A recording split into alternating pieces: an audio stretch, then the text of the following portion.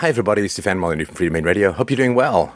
It is your friendly neighborhood giant thumb-looking life form. I hope you're doing well.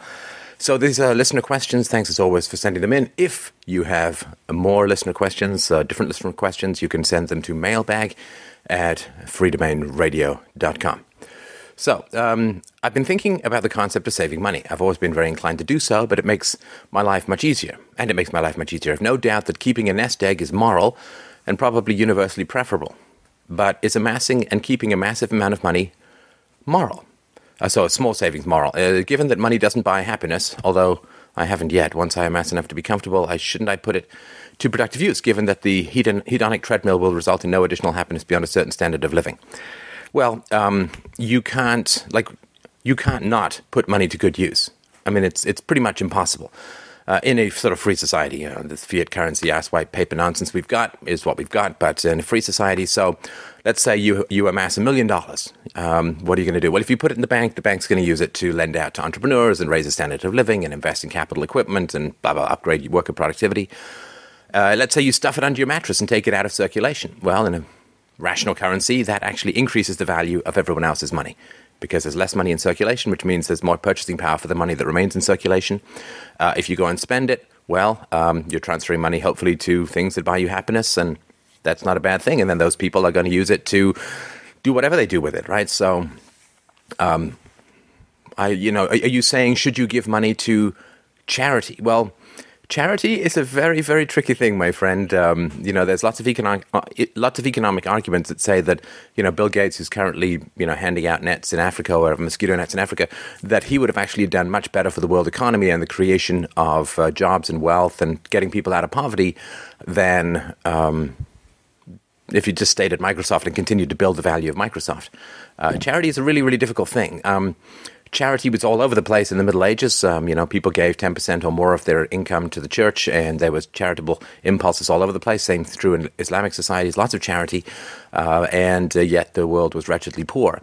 If you think of the socialist policies, of the communist policies in India and China, from the post-Second World War period up until the 1990s, massive charity. I mean, the government took a whole bunch of money. It's not exactly charity, but there was massive redistribution of income from the wealthy of the middle class to the poor. That was what communism, socialism, all about, this redistribution of income.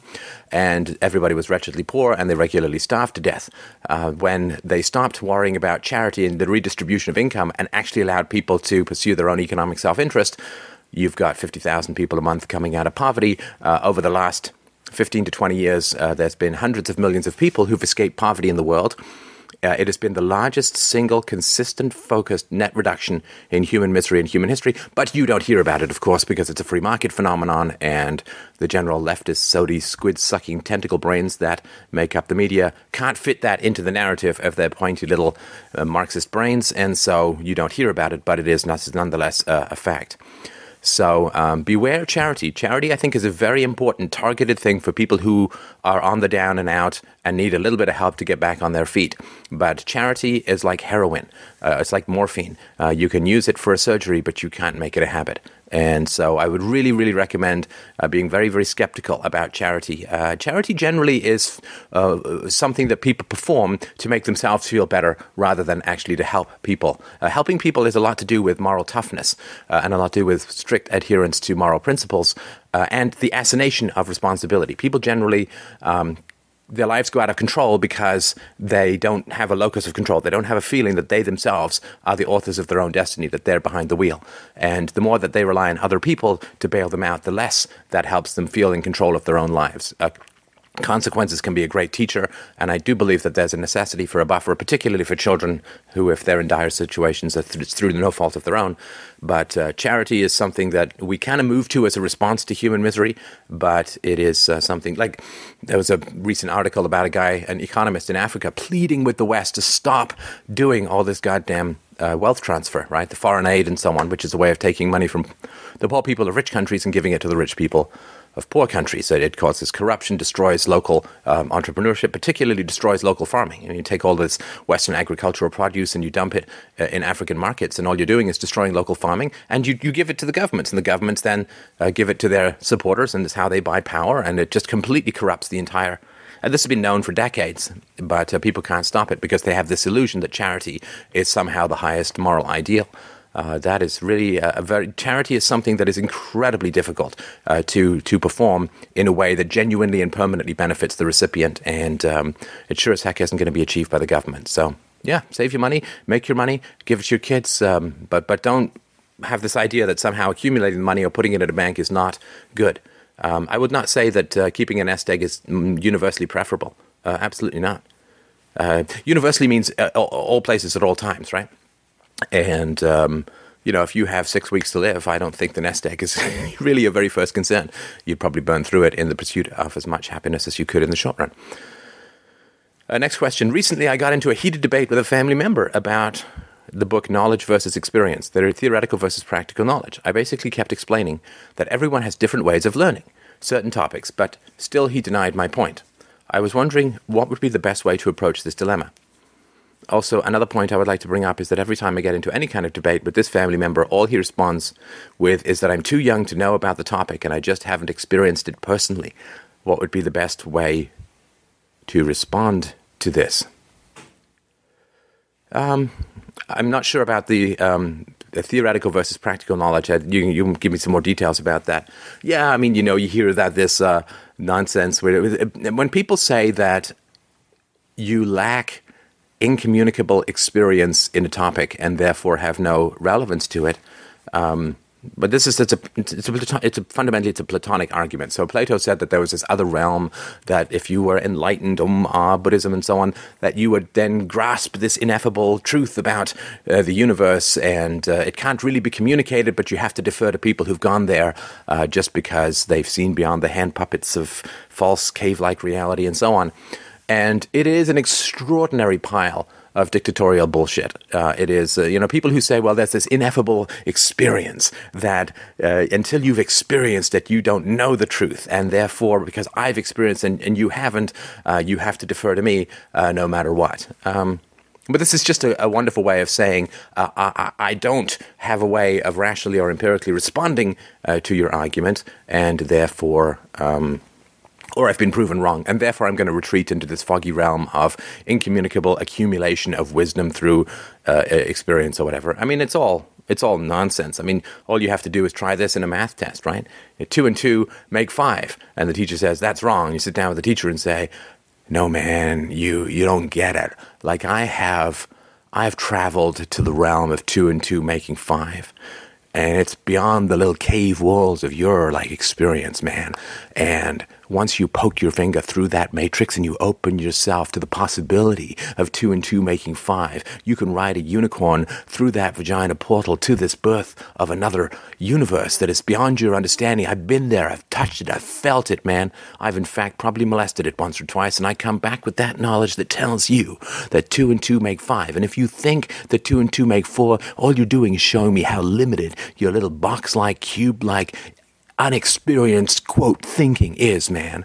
And all I can tell you is that you're wrong, and you just got to ride that unicorn through the vagina portal and molest this other dimension and come back with the true tales of deep-tongued experience from beyond the stars. So, I get that grade, right? And that is nonsense. I mean, I heard this all the time. I'd criticize parenting before I became a parent. People are like, man, you don't understand. You're not a parent. Right? Which is, it's literally the direct equivalent of saying, hitting your wife is wrong. And somebody saying, well, you don't understand. You're not married to my wife, man. You'd hit her too. Come on. Don't you get it? Well, doesn't really have any effect on the principle. So yeah, it's just a way of people saying, I don't have a rebuttal, so I'm going to pretend that knowledge accumulates like wrinkles in a sunburn, and unless you've gotten old or had too much sun exposure, you don't get it. So it's a confession. I mean, most of what people say is a confession of error. And just all you have to do is listen for it. Okay. I'm writing this email to ask you about opinions of appearance and whose really matters. Mine, yours, your own, your loved ones? I don't know. I think no one's opinion matters, but my girlfriend disagrees. So I really want to get Stefan's rundown of why does or doesn't appearance matter. Could you also allude to what changes in a person's perspective? And how can that help one become more accepting of what they perceive as unpleasant appearance or to become less deluded in perception of oneself. So I assume this means like how you present yourself, and are you groomed? Do you have yellow teeth? Do you have body odor? Are you wearing your T-shirt inside out and a pair of duct tape for underwear? Yeah, appearance matters. And it matters rationally.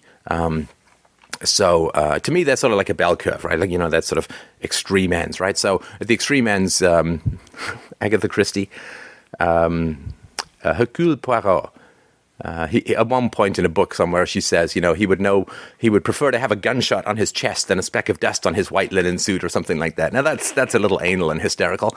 But, appearance matters because life is short, right? Everything which adds to your efficiency in processing other people is very helpful.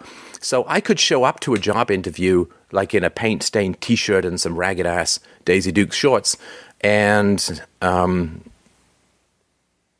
does that actually have direct relevance to my skills on the job? Well, it kind of does, right? So let's say that it's a salesperson's job that I'm trying to go for. Well, a salesperson has to know what is appropriate and inappropriate in a particular situation. They have to understand the business environment. They have to understand how they land or how their appearance or how their being as a whole affects other people. So if I show up in a ratty old T-shirt and a paint-stained Daisy Dukes, I'm saying I don't understand the business world, I don't understand what's appropriate, and I don't know how I'm landing for other people. And that renders me immediately unqualified for a job which requires that. So that's important, right? I mean, if you show up for a first date with a woman that you really like and you haven't showered and you haven't brushed your teeth, you got, half a stem of asparagus hanging out your nose or whatever, well, that says that you don't understand how you land for other people and the importance of conforming to things that are not irrational, right? So I think that there is a certain amount of appearance that's important. Now, of course, if you're over-focused on the other extreme, on the Hercule Poirot scheme of things, you're over-focused on appearance, and then you've become somebody who presents rather than is and who manipulates through exteriors. It bugs me a little bit that libertarians have this kind of like motorcycle gang, hippy-dippy way of presenting themselves that's just kind of ridiculous. And, to me, it's like, overall lose a few pounds, get a haircut, shave or beard or commit to some damn thing or another.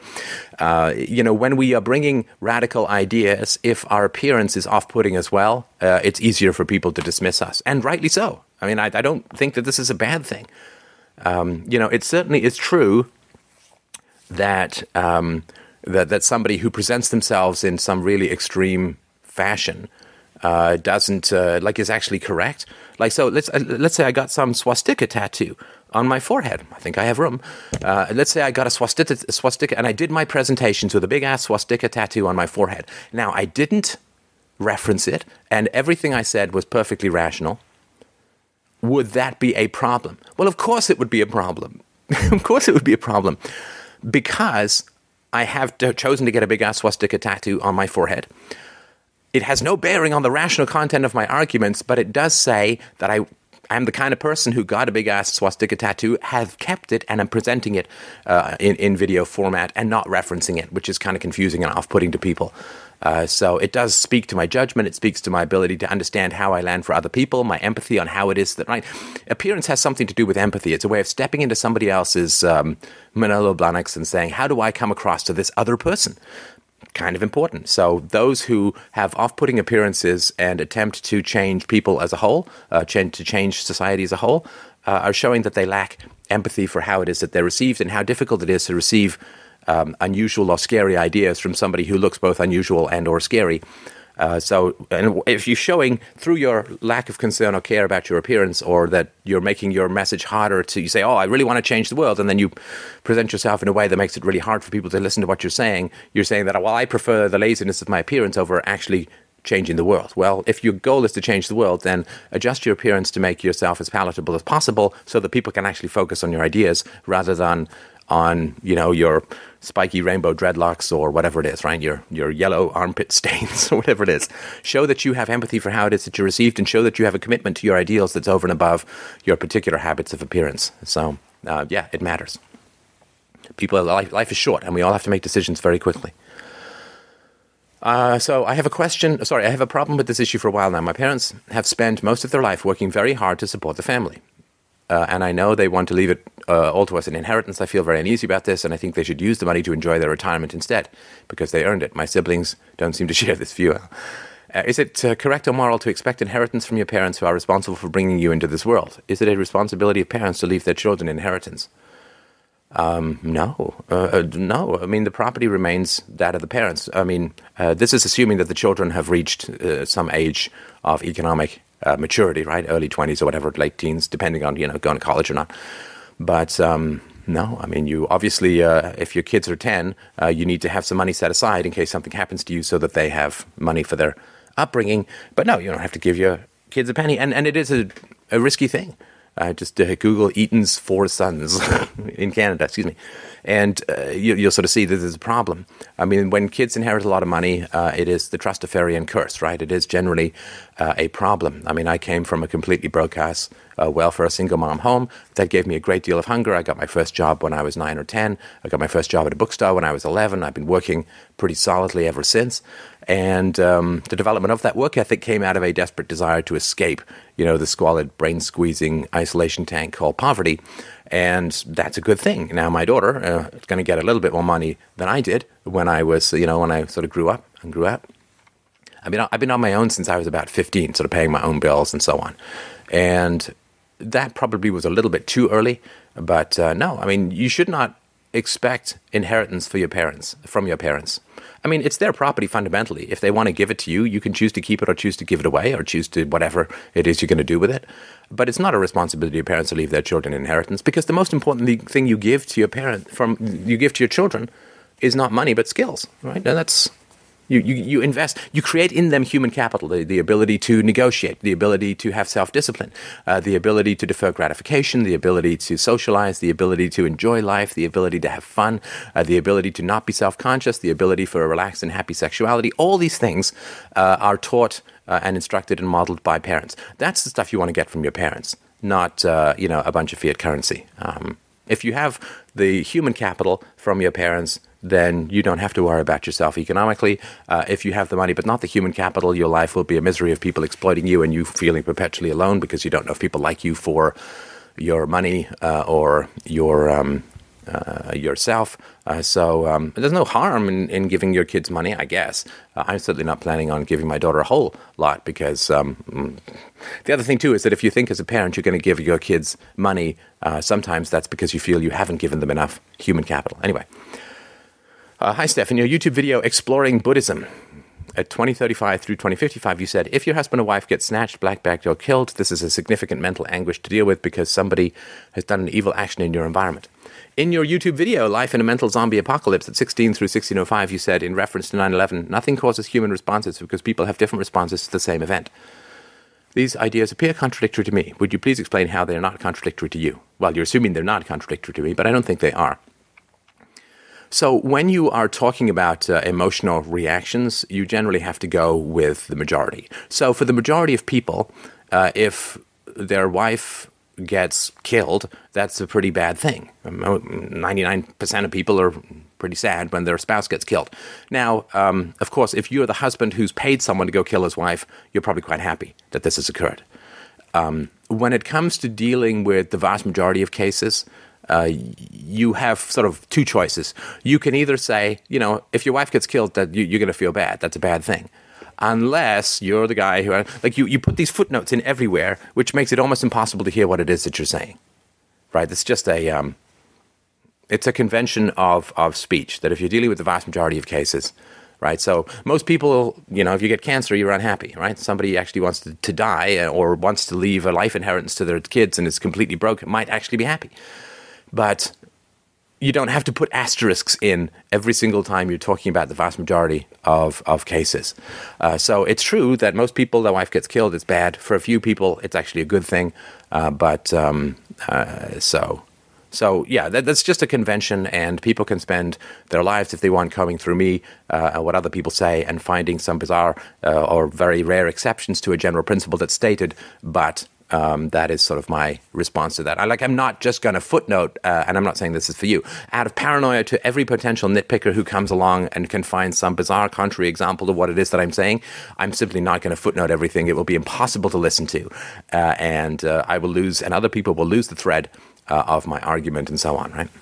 So, I mean, let me sort of give you an example. I'm going to use this example in another video. So if I'm teaching medical ethics and I say, don't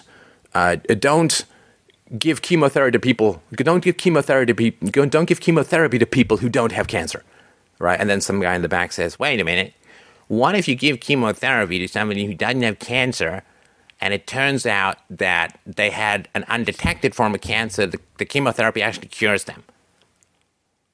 Is that possible? Yeah, it's possible." I say, okay, fine, okay. Well, but generally, it's a principle: do not give chemotherapy to somebody who doesn't have cancer.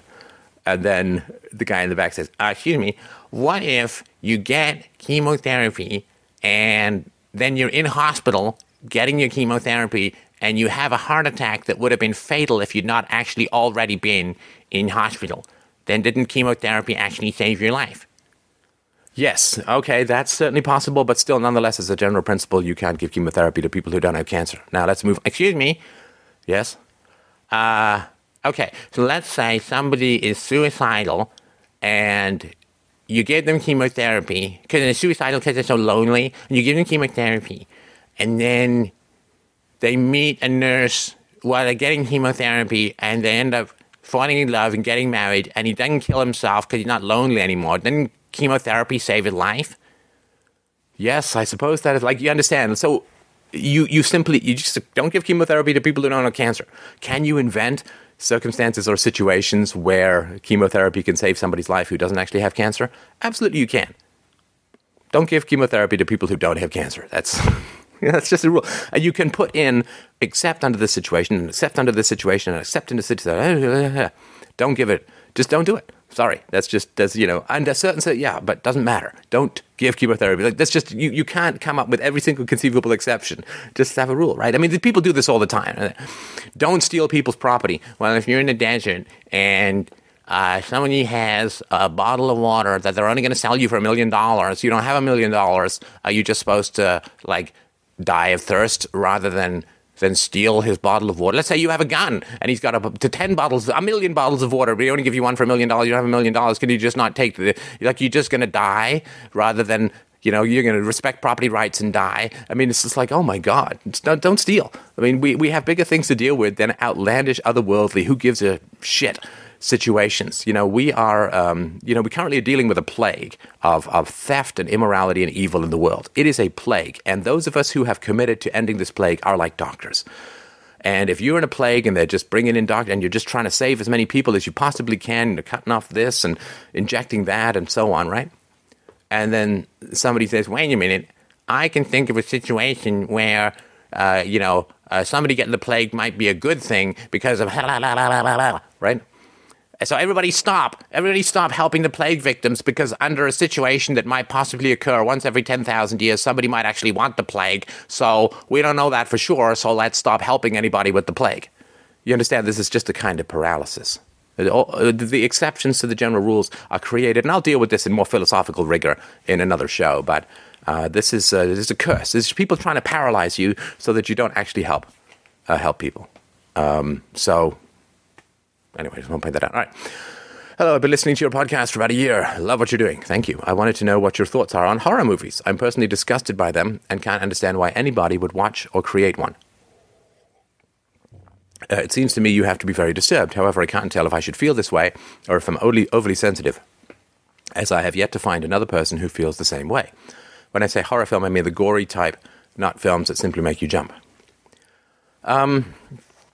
Yeah, well, horror films are the manifestation of an inner gruesome torture, an inner gruesomeness, right? So if you see a film where, zombies suck out people's eyeballs and, piss down their severed head and neck or whatever it is, you have to think and understand. I mean, I've actually made a movie, not a horror movie, but it's a huge amount of work, months and months of work. And I saw a talk when I took my film to the Hollywood Film Festival and saw a talk from Norman Jewison. Norman Jewison, funny guy. He's a good director. Anyway, he said, being a director is this, you spend years waiting for the right script, and then you spend months waiting for the right actress and the crew that you want to get together, and then you spend another month scouting for locations, and then you spend, days or weeks setting up for a particular shot, and you do your rehearsals and so on, and then you're finally ready after years and years to make your film, and, the camera guy says, listen, we've only got one take because we're losing the light, and you've got to do it in like 90 seconds. That's what movie making is. Huge amount of prep. So people, they have to try and figure out, what is the best way to simulate eyeballs popping out of somebody's head. They have to really work on that. They have to make the model of the head. They have to try all these, egg yolks or whatever it is. They have to try all these different egg whites, I guess. They have to try all these different things as a way of simulating, the most gruesome things that you can imagine. They have to do thousands of takes or hundreds of takes or dozens of takes. They have to find just the right sound effects that really make people wince. They have to edit it. So this level of obsession with the production of gore comes out of a brutalized and sadistic childhood. I mean, this is clear. I mean, that level of obsession with recreating the physical destruction of the human body is the result of the emotional, sexual, or abusive destruction of somebody's personality, which they're then recreating, and which they will then deny that it has anything to do with that. Oh, man, it's just a little fun. I just like a little gore. Don't be so... Right? And that's because they're not in contact with how much they have been destroyed as children, and therefore they're out there recreating and reproducing it, right? That which we don't acknowledge emotionally, we tend to inflict on others. And so people who've not acknowledged their own horror, the horror of their own childhoods and some incredibly sadistic stuff that they experienced, they will then be recreating that in an obsessive compulsive way to others, while at the same time saying it's all in good fun and it's all goofy, silly, campy, ridiculous nonsense. But no, it is a very serious recreation of horror. And until society recognizes these kinds of manifestations, they're just going to keep continuing. After listening to this past Sunday show, how do I know if I can't think? Well, just read a book on logic, read a book on critical thinking. I mean, just compare what it is that you do to the standards, right? How do you know if you're not doing science? So study the scientific method and find out. Steph, what do you think of voluntary segregation, where like-minded people form a small nation? Okay. Human diversity is such that there may always be those who wish to own or be slaves. Okay. Instead of trying to convert yes, but only temporarily and only in leather-based nipple hot wax dungeon scenarios, and only because there's a safe word. I've heard. Instead of trying to convert the herd, I think, into the same personality type, why not simply move where people uphold your same set of core values? These places may only be small cities, blah, blah, blah, blah. Yeah, of course. Studies have shown fairly consistently that people who have the similar or the same philosophical or cultural or religious values tend to be happier living in neighborhoods of like-minded people. I mean, that sort of makes sense. So, yeah, I mean, go for it. I think that the human community is artificially separated by our addiction to the irrational superstitions of culture and religiosity and nationalism and so on, right? The Tower of Babel story, that they were building a tower to see God, and God struck it down and cursed them all with the inability to understand each other's language, and that's why everyone got separated. The human community is incredibly separated by culture. Just imagine, so some Islamic kid grows up in the wilds of Afghanistan. He's going to have all these weird-ass cultural values. But if he was, teleported to your house and adopted and grew up as your brother, he'd have very similar values to you, right? And you'd have a huge amount more in common, of course, than you would with some guy you don't speak his language. So hugely different cultural values out in the back ass of Afghanistan. So this is all artificial divisions, right? It's all artificial, right? The purpose of abusers is to isolate, and this is what nationalism... They do this at the personal level. They isolate you from people around you. But they also do this at a national level by creating you're the best and having you wed your identity to this collective bullshit. And therefore, you have to continue to maintain this collective bullshit. Otherwise, you feel your personality dying or crumbling or falling away into a void within you, which is, for most people, worse than death. So culture is a way of isolating people, and it is fundamentally an abusive thing to do, to raise people, to raise children with irrational absolutes and culture and religion, all sorts of kind of stuff. Fundamentally, it really harms their brain. So in the future, when people are philosophical and rational and so on, they have way more in common. So I don't think they'll feel this need to sort of exclude. But certainly people are free to do so. You just buy the land, build the houses, do whatever you like. Not initiating force, but don't call them nations. That's all. Right. I was watching one of your videos, and you were talking about music and how dangerous it was because it was hypnotizing. I know that movies and TV shows are dangerous too because of the propaganda. I was thinking about pornography. What's your philosophical view about porn? Well, I mean, the first reality to understand is that pornography is almost exclusively inhabited by people who were abused as children and are reenacting that abuse in the same way as a horror movie thing. They're reenacting that abuse for others while at the same time denying that it's occurring, which is terrifically common. So, you know, it is exploitive. It's not exploitive in that people are necessarily initiating force to create pornography, although that does sometimes happen. But it's exploitive in that these are traumatized, brutalized people who are barely emotionally older than little children with adult bodies and so on. So it's pretty problematic from that standpoint. From a sort of biological standpoint, watching sex is a turn-on for every species that I've ever heard about it being studied on. You know, I mean, that deep, hard beetle porn, you know, the beetle guy shows up to repair the photocopy. Anyway, you know, the other beetle guy is doing that 70s music in the background and so on, or so I've heard. So the fact that we are sexually excited by seeing sex makes perfect sense, right? Because that means that it's your mating season or whatever. I guess human females are the only ones who don't have a mating season. But it means that sex is around and we better get some sperm in there so that we can reproduce our genes. So there's nothing morally wrong with looking at sex and being excited by sex. I mean, that's biological. We can't fight that. But I think it is important to be aware that the people in it are generally from pretty wretched backgrounds, and there's pretty exploitive industry. So, all right, my wife, with whom I've had discussions about libertarianism, blah, blah, blah, was not keen to see a future where the driver's license wasn't required by law. Yeah, okay, so obviously most people who want drive on roads want other people who know how to drive on roads, for sure. And so the road companies and the people who give you insurance and all of that will require particular demonstrations of competency before they will insure you. And I doubt that they would insure you at all if you had not have a right. So, do you think professional sports would exist in a free society? Well, that's a great question.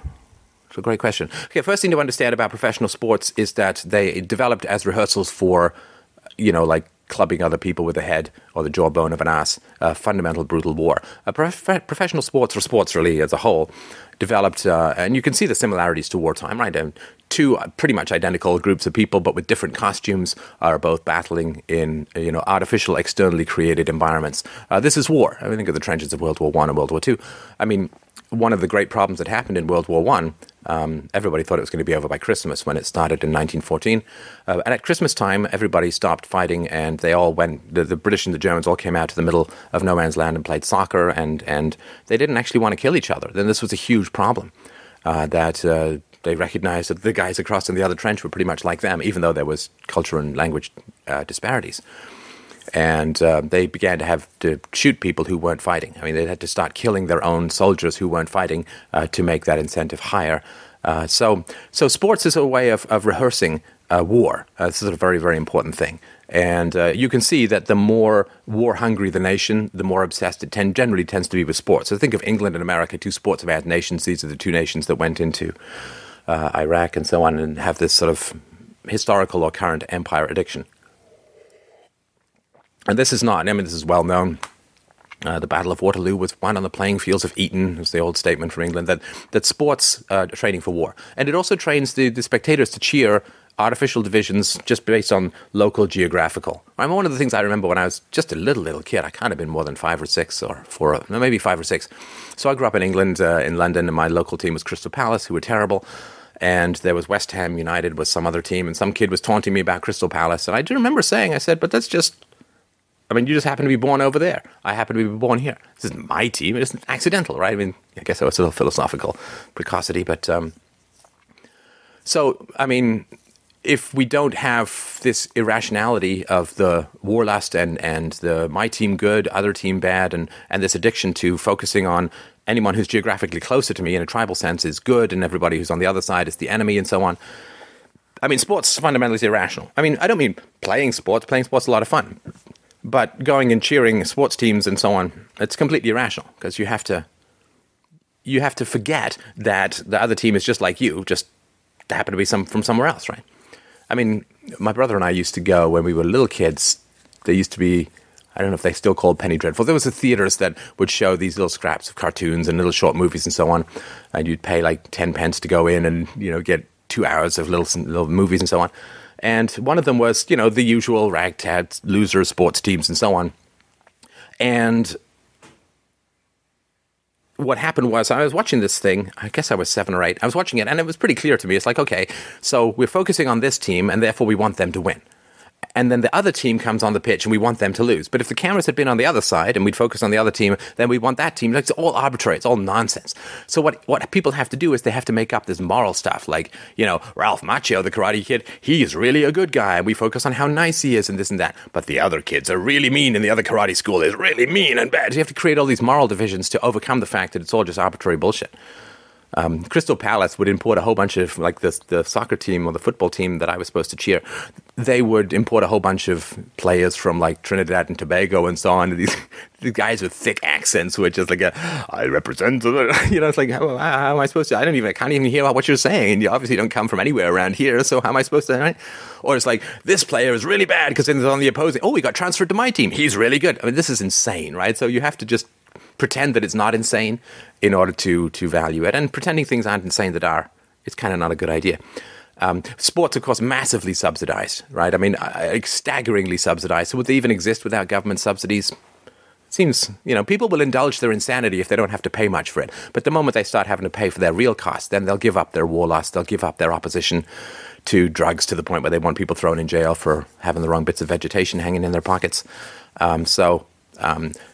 Sports fans aren't really that enthusiastic, otherwise they wouldn't need all these subsidies. And of course, the other thing too, sports are just completely brutal on the players. I mean, they just wreck players' lives continually.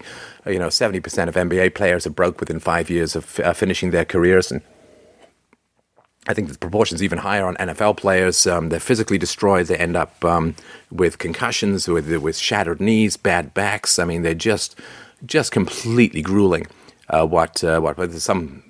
I think the top-ranked tennis player had to have his toe replaced with like some cyborg nonsense because it had been curling on these hard courts for years. So it's just brutal. I mean, it really is a form of gladiatorial combat. And if we had empathy for how destructive it is to the bodies of the sports people, well, anyway. So yeah, I think, I don't know, it's really hard to say. I think that people would play a lot more sports rather than watch sports, which is, I don't know.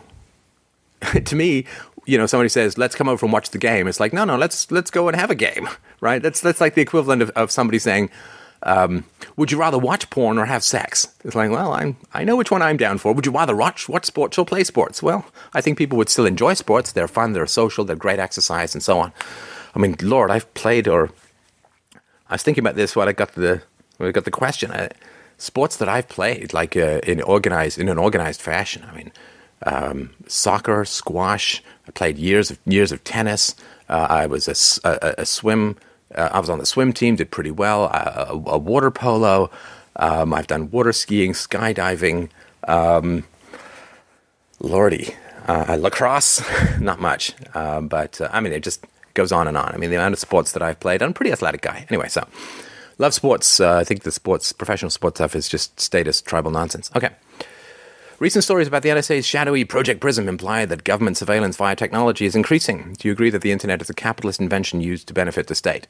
If we can't trust what is rapidly becoming the paramount distributor of information, media, and resources for youth especially, then all we seem to be is doing with embracing technology and accepting yet another cage. Well, of course. I mean, the technology was invented by the government based upon research in the private sector, and then it was commercialized, I guess, starting in the late 80s. By capitalists. And yeah, of course, I mean, this is what happens. You get progress in the free market, the government takes it over and uses it for evil. I mean, this is such a principle now, it's barely even worth repeating. Technology is created in the free market, and then it is taken over and used for evil by the government. I mean, when you innovate in the free market, all you're doing is you are giving evil people magic. So until we get rid of the government, like in a sort of philosophical, permanent sense, we're just going to continue to feed evil. You often say that government actions do not reflect the will of the people, but precisely what people do not want. Otherwise, there wouldn't be a need to be a law to force them to comply. And I totally agree with that. What about laws abolishing slavery, violence against women, or child abuse? At the beginning, could it be virtuous to force bad behavior out of existence? That would be arguing freedom. Okay, so Yeah, I mean, so there's this argument that, the government abolished slavery and so on. Well, it's debatable. I mean, first of all, the government laws are that which created and enabled slavery. Right? That's really, really important to understand. There's no slavery without government, because if you have to pay the price yourself of catching your own slaves who escape, it quickly becomes economically impossible. It becomes much cheaper to pay them as laborers than it is to try and cage them where they're constantly trying to escape. So the fact that you got to socialize the cost of catching and returning the slaves, you got to socialize the cost of the entire slave market and so on. So, no, it's not possible to have slavery without the government. And, what happened when the slavery was abolished? Well, you got Jim Crow laws, you got the welfare state, you got the drafting of blacks, primarily blacks, when it came to various wars. And, of course, there are 600,000 dead Americans in the Civil War who may have some question about the value of their life in producing this kind of stuff. And, of course, very shortly after you abolished slavery, you got fiat currency, which is a very insidious form of slavery. Right? I mean, it's like getting killed by a noxious gas that you can't smell, taste, or anything, rather than with a baseball bat. Well, the end result is the same. I mean, we're all enslaved in this nonsense. We're enslaved through taxation, we're enslaved through inflation, and we're enslaved, particularly the unborn, through national debt.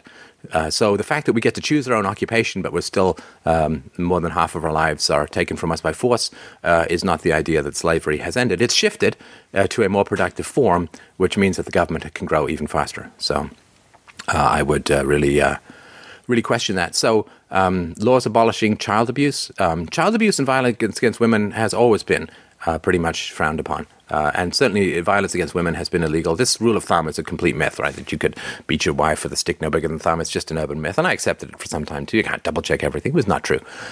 I don't know. Laws against child abuse. We ban circumcision, I guess. That's child abuse. I think government schools are wretchedly difficult and dangerous for children's developing brains, but we force the children to go there. Certainly, without a doubt, national debt is child abuse, but that's something we're all addicted to. So, just because something's written down on paper, don't think that it's vanished from the world. Usually it's just a way of camouflaging it. I have a question about losing passion. I went into architecture. I know I did this one, sorry. Can a libertarianism or voluntarist society have room for borders? Well, not national borders, no, but property borders, of course, right? Really enjoy the videos and podcasts. I've often heard you refer to Ayn Rand's works, Atlas Shrugged and The Fountainhead. Do you think men like John Galt and Howard Roark really exist? Have you met anyone that comes close? And most importantly, do you think they would ever have made good fathers? None of Ayn Rand's heroes ever had children. How many kids are abandoned by their fathers in their quest for reader to metal or the perfect motor? Yeah, I mean, they tend to be workaholics. They tend to be emotionally cold, and they tend to plan and calculate rather than have genuine warm mammalian instincts.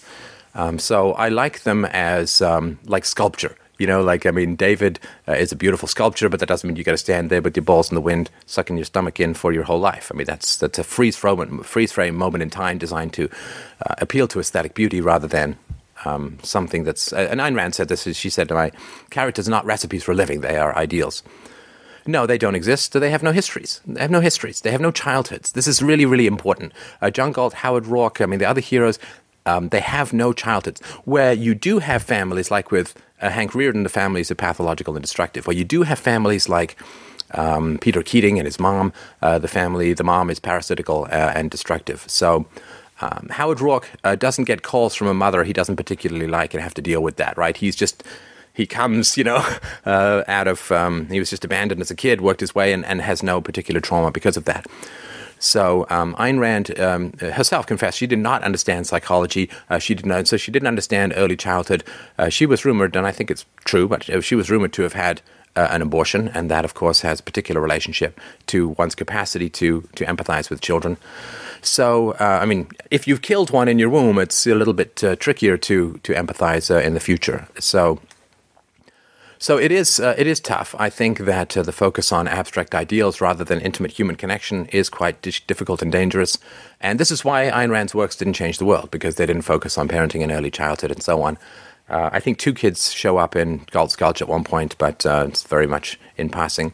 And objectivism and libertarianism is not focused on parenting because it's a lot easier to focus on abstracts, the Federal Reserve and the creature from Jekyll Island, rather than it is to attempt to apply the non-aggression principle in the most important and influential and formative human relationship, which is the parent-child relationship. I got that pretty early. I've been working for 6 or 7 years to focus on that and get people to change that, because I really do follow the facts and follow the reasoning, which is childhood is the future. The shape of society is the interactions of early childhood. That our greatest abstractions usually come from our earliest traumas or happinesses. And so I think it's great. She's a wonderful philosopher, fantastic writer, incredible woman, but didn't get it at all in terms of how to actually change the world, which is to change how we treat our children. Right? You can't reason with people who have no capacity to reason, and the capacity to reason comes out of an untraumatized childhood. You can watch my series, The Bomb in the Brain, for the proof of that. fdrurl.com/BIB. Do you have any suggestions on how not to exist in a near constant state ranging from irritation to rage at the short-sightedness of people? Well, I've been working for 30 years to bring reason to the world, and it's mostly been a failure. I mean, it's mostly been failure, but that's true of life in general. Most things that you do fail. I mean, think of the two best writers in the English language are considered to be Shakespeare and Dickens, and most of their plays and novels are not that great. Even the very best have a success rate of maybe 10 or 20% of real success in the best stuff that they create.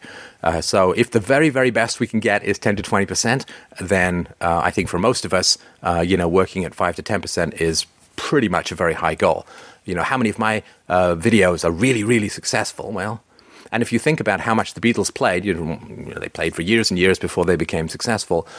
They played more in a year in Germany than most bands play their entire lifetime. So most of their music playing was simply unsuccessful. And if you look at, someone like Paul McCartney, who hasn't written a hit in like 30 years, well, he had a very concentrated span of like 10 years where he did some amazing, obviously fantastic work, and some scatterings of stuff after that. But the majority of his time writing and playing music is a failure, right? I mean, again, in terms of like his peak success.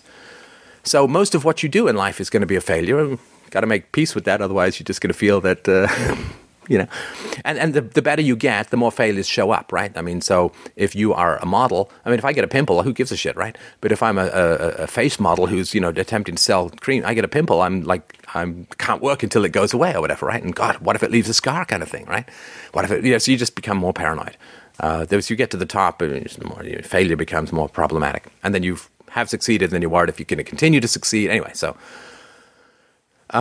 so most people will not listen to reason. I mean, the percentage of people who will reason to change their mind, probably not more than 1 or 2% of the population. That's why I say it's a multi-generational change. Most people are too broken. I mean, it's like trying to dance with a malfunctioning robot. I mean, you're probably just going to get injured. So just to accept that as the reality, I think it's kind of important. If you have a standard called people should listen to me, and they don't, then you're going to be constantly frustrated. But whenever your standards conflict with reality, you must adapt your standards to reality, to social reality, right?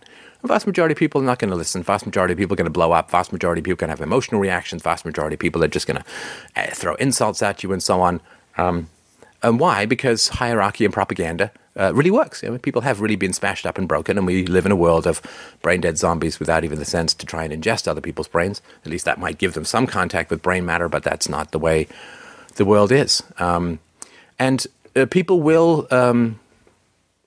they will get what's coming to them. Unfortunately, if you don't listen to reason, then you have to learn from bitter experience. And so if you feel that vengeance it needs to be taken against the irrational herd, don't worry, it will. It will be taken against the irrational herd. We suffer through our irrationalities both at a personal level and at a collective level. Now, it is a shame, of course, that at a collective level we are all tied to the same truck and some blind idiot driver is causing all of these problems when it comes to, we're all trapped in there and so on. So when society goes down, it's going to be a huge problem. But there's things we can do to prepare for that. And you can look into that, of course, on your own. I've mentioned that a bunch of times before. So at least be prepared for interruptions in the food supply, interruptions in the economy and so on. If it never happens, fantastic. If it does happen, better to have it and not need it than need it and not have it.